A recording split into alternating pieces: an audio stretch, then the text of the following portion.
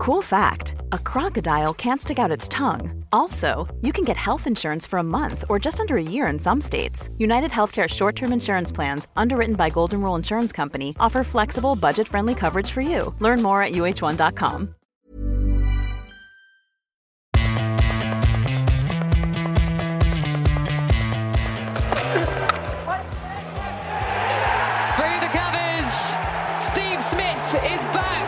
And Fortress Edgbaston has been breached by the Australians.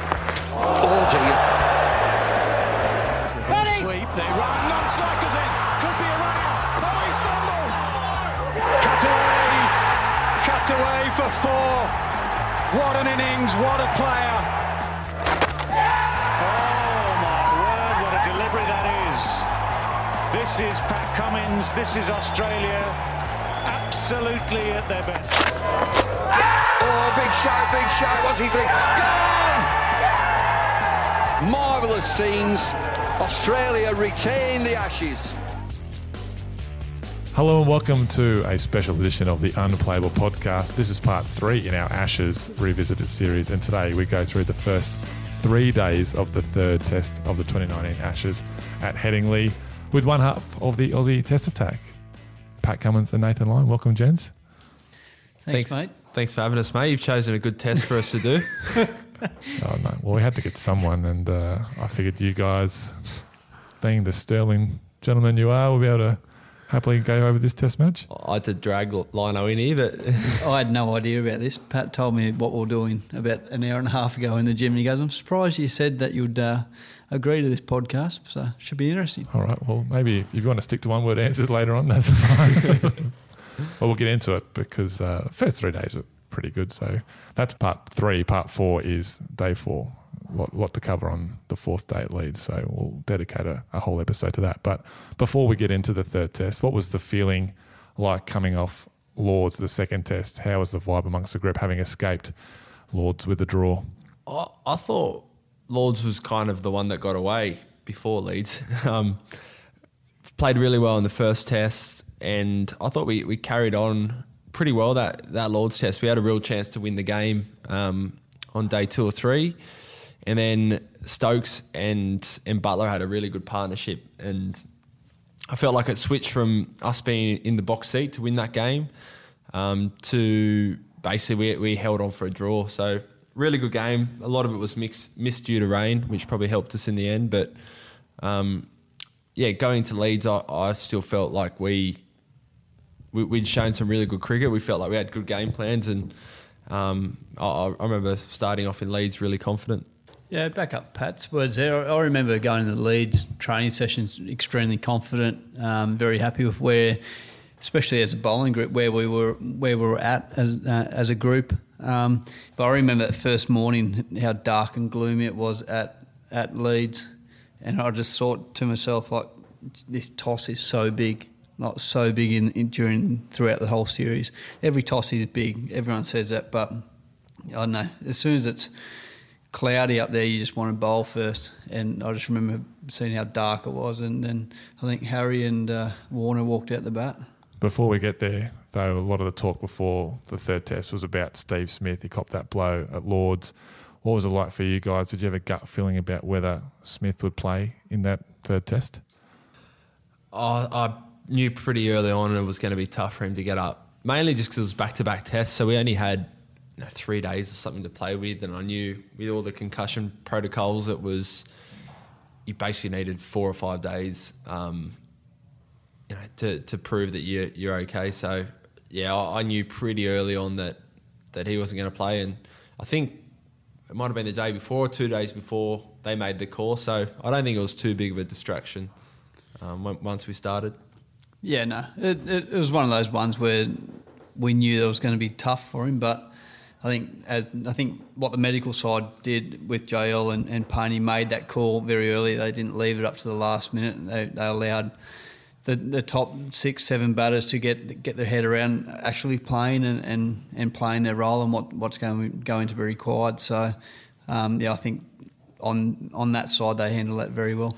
And also Marnie came in, which would never happen normally if someone's injured, but he'd had the chance to bat and he'd probably been our best batter in that Lord's second innings. So we knew that someone was coming in hot form, good player. So no Steve Smith, but it wasn't too big of a distraction. Yeah, the Amazon Prime doco, the test, does a good job of taking the fans in there. And that first training session up at Leeds, and Jail's got the team ready, and he tells everybody that Steve Smith's not playing, but Marnus is going to be in there. So that's good clarity for the guys. What did you think when you found out that Smith wasn't going to play? Does your confidence take a bit of a dent knowing that the best batsman in the world's not going to be on your side? Yeah, I dare say so. As a team, you go, okay, we're losing our best batter and the best batter in the world, but in my eyes, that gives someone else an opportunity to really stand up. And you look where Marnus is 12 months later, it's a pretty remarkable story when you consider where Marnie was. And even before Lord's Test match, I remember bowling to Marnus in the nets, and he couldn't hit it out of the middle to save himself. And he actually said that. And he goes, I've been batting shocking in the nets, but I'm feeling good. I'm confident, and let's go. So it's good that it gave someone else that role and that responsibility, and Marnus has taken it with two hands. Has that happened to you before, that you've bowled or batted terribly in the nets and then you've come out in the game and bowled the house down? Most sessions, especially batting. We'll focus on the bowling. Yeah, it's normally the said thing is, if you have a good session, you're like, oh no, I've had too good of a session there, I'm wasting them. Yeah, it's one of those things where you don't want to waste them. That and it's well known inside the cricket circles, if you are hitting up and you are nicking them, you're better off just walking out there and there in the nets. I know I do that if I go have a hit and I can't hit the ball or I'm nicking. Best when fresh approach when the batting. But cricket's a funny game like that. Yeah, well, and in terms of replacements, we said it last week, but Marnus for Steve Smith, I mean, you couldn't find a more identical replacement, could you? Yeah, it was good. I guess the one thing that I found really evident with Marnie when he walked out to the crease at Lord's was he had absolutely no baggage. We were almost halfway through the series by then, but he was fresh. He was sweeping the spinners. We're trying to save a game. He's sweeping the spinners. He's running at the spinners. He's ducking their quick bowlers. It was a breath of fresh air. So that was great to see. I'll just say, the one thing with Smithy missing that game was you could tell in the first two tests how demoralised a lot of the English players were having him out there batting. So I think, as much of his runs, that was the big one that we thought we might miss, was just his presence out there. No, yeah, 100%. You lose someone's presence as Steve Smith. It's I know that England would have grown an extra leg and got their confidence would have been gone through the roof, knowing that Smithy wasn't around. And so but I'm not sure actually who loves who more. I think Marnus. I think it's the other way around. I think Smithy loves Marnus more. Yeah, I agree. Because everyone thinks it's Marnus hanging off Smithy, but I actually think it's Smithy starting to hang off Marnus. Why do you say that? I don't know. I know everyone jumps off the back of Marnie and stuff, and his energy. I think Smithy's just getting a little bit jealous. Yeah, I reckon you might be right. Also, Smithy's finally found someone that will say yes to him every morning to go for a coffee and breakfast. All right. Well, Australia make 3 changes. Well, 2.5, I guess. Labuschagne retains his place with Steve Smith out. Marcus Harris comes in for Cameron Bancroft. James Pattinson returns for Peter Siddle. England unchanged. Overcast morning, as you said, Nathan. England win the toss and elect to bowl. What was going through your mind when you saw the ball doing so much straight away? Pad up. Has he nicked that? He has. What a beauty. It's that man Archer again. You can't keep him out the game. Yeah, it was going to be, as soon as we lost that toss, it was probably the worst batting conditions I've ever seen. It was overcast, the lights were on. It was dark. It was dark. It was proper dark, like to the point where if that was 5 o'clock at night, I reckon you'd almost walk off. And they had a fresh attack. Yeah, well, I thought if we could bat through close to the end of the day, that's a massive win. And yeah, Davey played and missed 100 times, but unbelievable to get 60 odd on that wicket. Yeah, it's one of those ones where you know first inning is going to be awful. You just try and hang on, and you try and think your third innings, that's where you're going to have to win the game with the bat. Yeah, Dave Warner makes 61, as you said, played and missed a lot. He had a pretty ordinary series around that innings. But when he does get runs, what does it do to the team confidence-wise when Dave Warner goes out there and puts some runs on the board? It gives all us headaches because he doesn't shut up usually. But gets him out of the change room for a couple of hours. That's short and wide and spanked. Oh, it's gone quick. But when Davey goes out and scores runs and the big runs that he's been able to score lately after the Ashes, it's been absolutely incredible, and his confidence goes through the roof, and it allows the big boys to rest up for long periods of time. And we always say if you give the bowlers, the big boys, a day off, they'll win your game of cricket more likely than not. And we know you need to take 20 wickets in a test match. So, off him getting runs, he energises the group. His volume goes up quite a fair bit. So it's pretty special. Yeah, and he's been a class player for so long now that most international bowlers around the world have scars where he's taken them down at some point. So you know that if he gets away, it doesn't have to be 100, even if he's on 20 or 30. You see the bowlers starting to worry.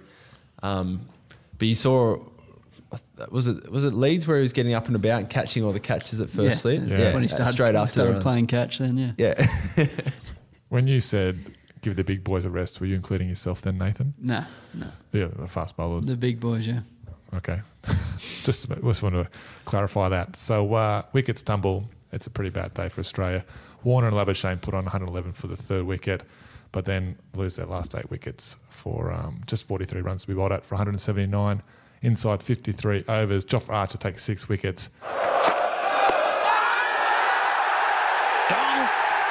Archer has 6. What kind of impact does he make in a team? I mean, he just was at 100% straight away, wasn't he? Yeah, something you hear quite a bit in the English media over there is probably more so when they come out here to Australia. They've got a lot of bowlers around that kind of mid 130s, but they've always been looking for that bowler who bowls 140 Ks plus. And and they found one in Jofra. So I know during the World Cup they certainly got pretty excited about him. When he came in, we knew he'd be a different types of challenge to I guess the traditional, Broad, Anderson, Wokes, the 135k bowlers who might try and nip it around. He bowled well. He made an impact, early on. Yeah, I didn't really enjoy facing him, to be honest, Sam. I think he got you LBW, didn't he? Oh, he either got me LBW or my stumps knocked over. Usually happened every second test, I think. Here's the replay. Nathan Lyon, long way across, thumps into the knee roll and thumps into leg stump. Is he one of the more, as a tail ender, one of the more difficult bowlers to face because he doesn't sort of steam in, he just sort of gently glides to the crease and then it's all action and he's generating high speeds? Well, for the guys who can't bat, like Josh and myself, it's quite challenging.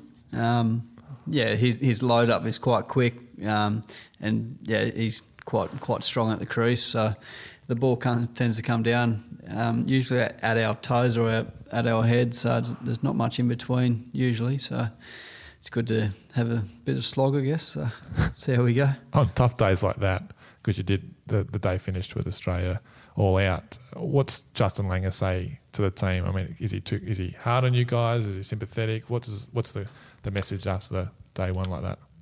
No, I think we're pretty positive. It's different to Australia here. It's rare that you get a day one wicket that's going to be impossible to survive. Over there, the ball was swinging around, nipping. You're pretty powerless. So I thought 170 odd was actually not a bad first inning score. We knew the wicket was still going to be good to bowl on the next day. If anything, sometimes day 2 is better to bowl on. It's still got the nip and the swing, but the pace is just a little bit quicker. So overall, I didn't feel like we lost the game there. We felt like we were right in it. Whereas, suddenly if you get bowled for 50 or 60 day one on a wicket like that, that's game over. You're talking about the conditions, day one, dark and gloomy. You arrive to the ground on day 2, sun's out, barely a cloud in the sky. You're just thinking, that'll be right? Yeah, usually how it goes. Yeah. When we win the toss and have to bat, or lose the toss and have to bat, it's usually dark and cloudy. And when we're bowling, it's usually goes the total opposite. Felt like that happened the first few tests. Happened at Lords as well. And Edgbaston. Yep. So yeah, it happens a bit over there, but I think our strength, and it has been over the last few years, is our fast bowling. I think you look at that second day, James, Pat, and Josh really stood up, and like especially Josh to come out there and bowl the way he did in partnerships with these guys. It was absolutely exceptional to watch. What did we bowl him for? 60? 67? That's right. Josh Hazelwood says on the test that Steve Smith goes to him a little bit less movement on day 2. I reckon they'll nick them all, and they sure did. Edged and gone. Edged and gone. Another good catch. Edged and gone. Full and wide, Nick gone, it's another one. Oh, Nick gone, what a catch! Warner takes another screamer at slip. Excellent bowling and excellent fielding from the Australians. Yeah, there it is. So far across his stumps, that leg stump Yorker did the trick. And it's 5 wickets for Josh Hazelwood. And Australia have bowled England out for 67. Paddy, could you believe what's happening? I mean, the wickets just don't tumble like that very often. Normally, in recent times, unfortunately, it's been Australia that seemed to collapse to those low scores. But the shoe was on the other foot this time. Yeah, it was one of those ones that you keep waiting for a partnership to build, and we managed to keep finding wickets. I'll go back to the Lords test, because I think it was day 2 or 3 where the match was really evenly balanced, and we got a couple of late wickets, and we all got pretty excited. And then I remember we put so much pressure on ourselves. Was it day 3 or 4? And we felt like we could have won the game that night, and anyway, it ended up slipping away. And we kind of reflected on that before the Headingley test and thought we got a little bit our emotions were a little bit too high there. So one thing I will say was when we bowled them out for 67, not once ever were we over the top. Even after we bowled them out for 67, everything was still quite in check. We would, acknowledge it was a great day and gave everyone a pat on the back, but we weren't yee-hawing or anything like maybe we would have if that was any other time. And Paddy, you said that's the best couple of hours you've bowled as a bowling group. What about it that you guys did so well? The discipline, there was no full half volleys. All our bounces were right on the money. There was no width. Everyone that came in, every batter that came in, we started off really well too. We didn't give them a free start, and everyone played their role. The 3 quicks and then Gazza when he came on. There was no weak link there, and everyone clicked. And it was one of those days where they managed to nick them, and we caught them all. Doesn't happen too often. Yeah, you're getting gloves down the leg side. Even Stokes was planned, edging a Sam. wider. What are you talking about? The Wokes one. Yeah, deliberate. Yeah, well, you got that straight. That was straight off the break, wasn't it? Glove, is there glove? There is glove. What a start after lunch. Wade drops a catch, and then Hazelwood bowls Leach around his legs. I mean, it seemed everything was working. All out for 67, as you said, in 27.5 overs. Hazelwood 5 for 30. Is that the best you've seen him bowl? It's up there. Yeah, it's up there. He bowled beautifully the whole series. I thought Lords, he was outstanding as well. The thing that I was so happy for Joshy that series was he had the obvious disappointment of being left out of the World Cup squad leading to the Ashes series. His last game that he played was the Sydney Test match. So he really had about 6 months where he was trying to rehab his body and then get back up to a standard, ready for a Test match in foreign conditions. Biggest series possible as a Test bowler, and one that he'd put quite a lot of pressure on himself. So I was just so happy when first of all, he missed out in Birmingham, but when he got his chance at Lords, straight away he was on. And we've played a lot with him, and we know how good he is. I was so happy for him to put on a show and show the world. And to some extent, even some of our staff and say Payne as captain, the last year or so, Hoff's played, a few games, but just really showcased that he's, right up there with the best in the world when he's on. I was really happy for him. Pat means that he's up there alongside him, best in the world. All right. But he's spot on though. I'll echo his words there, but he's level pegging with Pat, he reckons. You're an idiot. Cummins, you took 3 for 23, Pattinson 2 for 9, and Nathan Lyon, just none for 2, mate. Of one? Off 1. Sonia you said he bowled The old brilliantly. I couldn't remember. I presume the I old. was going to chime in. The old token over one over before lunch. Good over. Now, as you said, Right. Bit expensive. Australia takes 112 run lead into the third innings, but you guys weren't thinking the game was over yet. Had plenty more to do. No, well, in my eyes, this is where we let the game slip. I know, obviously, that I missed a run out and we had many chances, so it's quite easy for me to sit here and say that. But you're looking at third innings of the game. How many? What was our lead? 100 and what? 112. 112. We should have absolutely batted our asses off and buried the game even deeper. Like, even when we rocked up, that game only went 4 days. We were playing this game in fast forward. There was I think we missed a trick, and by what did we get bowled out for? 246. Yeah, I just think if we've missed a trick, if we somehow show more discipline or find a way to fight harder in situations like that. I know personally when we've been in roles of reverse and a team we bowled a side out and they have a lead of 100 plus, they bat and they make us bowl and get them out, not give us wickets. So I think that's a big learning curve for us, and that we can get better at as well, that we can, even when conditions are hard, that we really show some big Aussie fight to really put the game away. How was the crowd at that point? You've just bowled them out for 67. They're pretty loud up there in Leeds, and as you'll find out, they get really loud. But at that point, could you hear a pin drop? Yeah, they were quiet. They, the English don't really need an excuse to moan or to go negative. And I remember after that day 2, the 67, everyone, they're all, oh no, Ashes are over, hand them out, worst batting side ever, all this kind of stuff. And, we bowled it and knew it was totally overstated, everything. But yeah, I'll back up what Gaz said there. I thought that was a chance to bury them. That's the best time to bat, day 3 or so.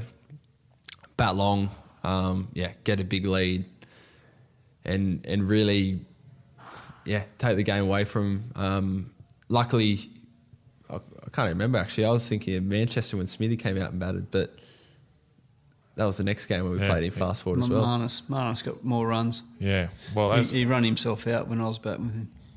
His call. We'll get to that. We'll get to that in a sec. But we haven't got past day 2 yet because more action. As you said, this game was in fast forward, and Australia lost more wickets that evening. That's close. Coming back in. Given. How do you go that day? Like, do you want to celebrate the win? Like, not the win. Do you want to celebrate bowling them over cheaply, but you've got to keep a level head? Is it hard to keep your emotions in check around that time?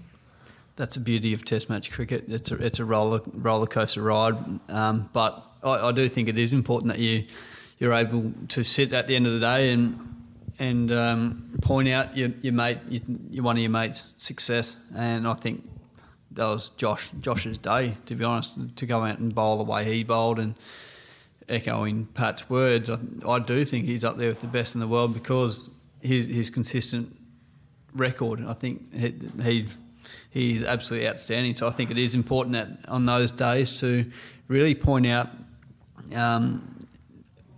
our teammates' success and make a good point of it, and making sure that everyone has an upbeat energy and can't. Because if you have a fear of losing or failing, then if you can get out of that and find some confidence and build confidence up, the confidence will grow throughout a whole team. So I think it's quite important that you identify everyone's success. Yeah, I'd say one of the beauties, but also the hardest thing about Test matches, you can have 2 great sessions and then 1 poor session, and suddenly it's you're back to square one. So I think we're all obviously pretty excited. 67, great result. But by the end of the day, it's that was 3 hours ago. It seems a world away, and you concentrated on the batting. Yeah, at stumps, Australia 6 for 171, leading by 283. Unbeaten on 53 was Marnus. You talked about how well he played straight away coming into that Lord's Test match. Is that where he really earned his stripes on that series and in those games? Yeah, I mean, JL kept saying that a lot about Marnie, didn't he? I mean, for me, we had a week or 2 in Southampton before the first Test, and we hadn't seen a lot of Marnie for the previous 3 or 4 months. I know he played against Sri Lanka in the Test series, then he went over and played county cricket. We went and played one-day cricket in the World Cup. I was really, really impressed when he came to Southampton. I thought he looked really sharp, and he'd scored 1,000 runs. You can't forget about that. So for me, I thought it was a real chance to play in that first Test in Birmingham. He was really unlucky to miss. We knew that, if he got a chance, he was ready. Scored an amount of runs in first-class cricket in the previous few months. So when he came in and did well, I wasn't overly surprised that he had success, but I think the way that he just took it to the next level, he went from being someone who I thought would deserved his place in the side to someone who's suddenly top few batters in the world, which exceeded all my expectations straight away. Yeah, after I've obviously played with him in his debut, and obviously he was an energised bunny then, and he still is now. But I think obviously he had a taste of his Test cricket, but then got dropped for whatever reason. But then he come back and played the Sri Lankan Test series, I think. Then he went to Glenmorgan. I think when he went to Glenmorgan, he's figured out a game and he's figured out his own technique, and he's believed in that technique ever since. So you talk about earning your stripes. I think he definitely has that. As Pat said, he's gone from being a good batsman, being to up there with Smithy, first 2 batters picked straight away in the Australian Test side, and hats off to him. It's his work ethic. We're not surprised, but he works hard. He loves it. We all love the game, but Smithy and him love it to a different level, which is works well for both of them. Yeah, and you love people like Marnie, who goes away, he reinvents himself. He's thinks about what he needs to change, has enough courage to actually change, and reaps a reward. So they're always the most satisfying guys, when they do well. I think that is the big key, though, isn't it? That you've got to have the courage to make the changes. You can practice it all you like in the nets, but it's actually taking those changes out into the field, which is so impressive. He was really impressive in that last session. So was Ben Stokes, who bowled pretty much unchanged for 16 overs as Arch went off the field with what turned out to be cramps. I guess his batting will be primarily remembered in this series, but just how impressive was he in that last session, bowling pretty much unchanged for the whole session? Yeah, I think he bowled close to, it was over a dozen overs or something straight. I remember because I was next year and I was counting them. But yeah, just one of those characters who, I mean, he's had, he's one of those guys that looks to drag the whole team with him. They were ready to go down and out. Bowled for 67. Their quick bowler who'd taken wickets in the first innings, he was off the field, but he just said, all right, well, I'll stand up and give me the ball. And yeah, he bowled, as well as anyone that series in that particular spell. And yeah, you can tell he's when he's up and going, you can tell the whole team kind of goes with him at times. Forearm or glove? Yeah, it's going. Finally, at last, Ben Stokes gets a reward for a magnificent spell of bowling. Yeah, Ben Stokes, he's obviously a superstar. And as Pat said, he's one of those ones that will stand up and have a fight. It must be the Kiwi in him, I guess. But he just really stands up and wants to have that fight on the field and really lead by example. And he certainly does that. He's a freak athlete. Brilliant bowler, unbelievable fielder, and a pretty handy batsman as well. Yeah, just on Archer, have you seen a bowler leave with cramps like that and come back off? Yeah, Josh Hazlewood in his first test. Yeah, but that was 40 odd degrees at Brisbane, not with the vest on. That's right. At Headingley. I think he lost about 6 kilos that day too, didn't he, Hazlewood? So you guys talked about trying to bury the game. That's day 2 done. How was JL after stumps? Was he a little bit disappointed with how the day had gone after it starting so well? As I said earlier about the Lord's Test, we felt like that was one that got away from us. We were in a really good position just to let that slip. And I think if you asked us around, lunchtime that day, again, we're in a great position. And, losing 6 at stumps it's another time where you just let that small opportunity slip. And if you let it slip, sometimes it's hard to wrestle that back. So, I'm sure we would have had, mixed emotions. Obviously, at the start of the day, we probably would have taken that, obviously. But the position that we were in a couple of hours earlier, it's just, everyone just wants it so badly that there's high pressure. Every session has so much riding on it. And, you really feel the ups and downs pretty clearly. You can really feel the extra pressure of an Ashes test. Oh, 100%. You feel it before even going out there. You feel it in the lead up. Even talking about it, even walking down the street here in Sydney before you actually get on the plane, it's a lot of people from all different ages and just come up and just make sure you beat the Poms, just make sure you bring the Ashes back. So it's constant, and it just proves how big Australian cricket and cricket is a sport around the world. But yeah, it's amazing, and it's pretty powerful, the Ashes series, that's for sure. Day 3, Marnus keeps going. He scores 80 as Australia posts 246, setting England 359 to win. Did you think that was enough? Yeah. I thought it was enough. And you look at our bowling squad. I'd be disappointed if guys, teams were able to chase that down, considering how much time we had to bowl guys out as well. But some days people just have days out, and obviously Ben Stokes' innings, the second innings was absolutely incredible, but you can't take away much from the bowlers, especially the quicks. I thought our quicks were absolutely exceptional. And I think that's a good place to wrap up the podcast. Thanks, Sam. Covered everything we needed to. There's a little bit more to go. What about you, Pat? Do you think 359 was more than enough? But how about, I'm a bowler. I'd prefer to have 500, but sure.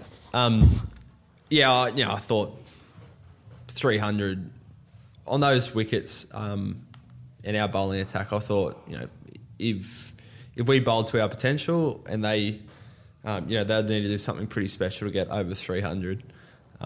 What I will say is, and maybe it's just because we'd come from the first innings, but I definitely felt like the wicket was getting a lot flatter and slower. And it wasn't breaking up like Birmingham, where we knew spin was going to be a big factor. I'm probably making some excuses. No, you're not. By day 4 and 5, it's a totally different wicket to what it is on day 1 and 2. That's what you talk about. Hazlewood was talking about it, how it felt like day 1 was kind of like -1, and it was sort of unprepared because it was moving so much. And by day 4, it was probably a day 3 wicket, and there'd been so much time lost to light and rain as well. So there hadn't been that many overs on the pitch to begin with, really. And it's not hot. Yeah, and so the wicket's not baking. It's quite pleasant. Like I said before, that we played this test in fast forward, and then suddenly we got to day 4, and it was the best conditions that you could possibly want to bat in. Like there was not one cloud the whole day, and the wicket was pretty slow, and there wasn't movement left, right, and centre. So tough work. Yeah. You guys did start England's run chase very well, though, removing both openers inside the first 7 overs. Paddy, how about that ball to get Jason Roy? Do you remember this one? Bowling beauty, an absolute beauty from Pat Cummins. Hit the top of off stump, they say. That is what he did. Yeah. You're struggling to remember. No, I think I do. He definitely does. It's just the fact that Jason Roy was opening the batting. No, Well, Josh Hazelwood said last week that he could see him being a good lower order, middle order player, but at opener it was a good matchup for the right arm bowlers for Australia. 100%. Yeah. He's a good player, especially the white ball. He's dangerous. In England, it's the hardest place in the world to open the batting, and you can't really go out there and take the game on because you're just going to get a ball that's going to nip or it's got your name on it. Swing. So I guess that's why David Warner hasn't got the greatest record over there either, because he's the player that does take on the bowling. And again, his record in England is nowhere near as good as it is in other countries and other parts of the world. So there might be something in that. Yeah, for sure. It's I reckon if you're an open batter and you can average 30 in a series like that, half the time you're batting on a day one wicket, half the time it's overcast. It's hard work, but I remember that one. I was pretty happy because I'm not a huge swinger of the ball, and I think that one just swung and nipped enough and top of off. That's what you're always aiming for, eh, Gaz? Sometimes. I'm usually trying to hit top of leg, but 29 wickets in the series for you, Paddy. What was your favourite one? Can I answer it for him? Go on. Joe Root, Manchester. Oh, to start their second innings. Yeah, for sure. Oh, my word, what a delivery that is. This is Pat Cummins. This is Australia. Absolutely at their best. The perfect delivery. Aim at the top of off, hit the top of off, and the England captain is gone first ball. And, a couple of reasons. Probably close to the best ball I've ever bowled, but Joe Root, class batter. He's their skipper. To get him first ball, it felt like that 2 down, we're well on our way. Day 5 in Manchester, I felt like if we had 10 wickets to get, that would have been a tough ask. Whereas 8 wickets, having 2 of their best batters that series out, I felt like we were well on our way. We're still talking about Leeds, though, aren't we? Well, I'd prefer to talk about other ones. We can jump around to other games. Okay. There you go. Ball the summer, well bowled. Root and Denley put on 126 in 53 overs. So this is the run chase on day 3. Things are looking pretty good. Did you feel the momentum change a little bit? Even though they had so many runs to get, they'd put on a partnership. Did you guys feel like you're sort of getting back to parity at some point? Yeah, I think throughout most of the series, even when there was partnerships, you felt like you're in the game. There was player misses and ball might have been spinning. I thought when they came out to bat, they batted really well, but I don't remember the ball doing too much. I felt like the wicket was getting slower. When the wicket's slow, it basically takes out the slips and anyone behind the wicket from getting a nick. And they batted really well. So I remember being a little bit worried when they were only 2 or 3 down, even though they were a long way from home. Yeah, it's just like in Test cricket, though. Like if we're playing against some of the best players in the world, so you've got to realise and be patient enough and hang in there and have confidence in challenging their defence for long periods of time. But some days you've got to give them credit as well. Like they're good batters. They're good batters of spin bowling in my case. But Joe Root, especially, he's one of the best batters in the world. And you just kind of hope that we're able to get that breakthrough to knowing that it's going to be that hard to start, or thinking in my head that if we're able to get 1 wicket, it's going to be that hard to start off the back of playing the game in fast forward. But it went pretty quiet there for a period. Even when we did get a wicket, it was usually ball doing something, but it felt like the ball wasn't doing a great deal, wasn't really moving, swinging or anything like that, and the whole pace went out of the wicket. So it was become pretty challenging, to be honest. And during that Root-Denley partnership, Tim Payne burns one of the reviews to Denley off your bowling, Nath. Do you remember that one? Can you remember why you guys decided to go upstairs for that? Because there was a similar shout at Lords. I think you guys reviewed it as well, same batter. But forward defence and going over top leg, was it? Yeah. Just spun a bit too much. Yeah, that's Hawkeye, isn't it? Hawkeye does amazing things. Ball tracking. I don't really recall that, to be honest, but I can imagine what it was. But our reviews and through that whole series wasn't the greatest, obviously, and I think that hurt us in different areas. But at the end of the day, we've got 15 seconds from initial impact and that's not very long to go out there and make sure that, and we've got a pretty good process now that you got to go through before the painting goes up. But I think that's one area where we can do better with. Okay, so at stumps, Root and Stokes have survived. Stokes in particular, he refused to play a shot. Do you remember I think it was like 2 or 50 at stumps. Were you surprised by that? It felt like England batting so slow, but just trying to take the game as deep and as long as possible. But were you surprised to see Stokes just shut up shop completely? Oh, he looks like a genius now, doesn't he? I know. At the time, I thought, he's gone away from his natural game, and I actually don't really remember thinking about it until we walked the field and you saw that he was on so much. I just felt like he just was playing to the time, and he didn't want to get out in front of a break. So you look at it now, and he's played it absolutely perfectly, as well as you can, and have one of those innings. So yeah, I didn't really can take that into mind, to be honest. Okay, so stumps, England 3 for 156 after 72 overs. They still need 203 to win the game. As you left the field, how are you feeling? How confident were you that? How many down were they? There were 3. You need 7 wickets. 3. Yeah, I think we're pretty confident. I mean, it would have been nice to roll out the Edgbaston wicket again on days 4 and 5. But that was probably another time where we thought, we had a really good score and we bowled really well and got them. But I just thought it was going to be hard work as usual. But I still thought the game was ours to win and retain the Ashes at that stage. So yeah, it was one of those ones where you tried not to think too much of it, and I know personally I tried to steer away from looking at the scoreboard and just trust my processes and what I go through for my bowling, and make sure that I'm bowling well in partnership with these guys. So yeah, didn't go that well, did it?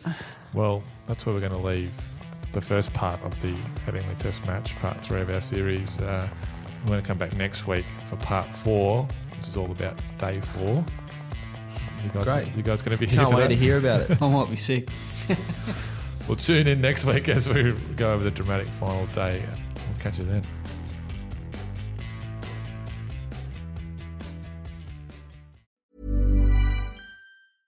How would you like to look 5 years younger? In a clinical study, people that had volume added with Juvederm Voluma XC in the cheeks perceived themselves as looking 5 years younger at 6 months after treatment. Look younger, feel like you. Add volume for lift and contour in the cheeks with Juvederm Voluma XC. Reverse signs of aging by adding volume to smooth laugh lines with Juvederm Volure XC. For important safety information and to find a licensed specialist, visit Juvederm.com. That's JUVEDERM.com.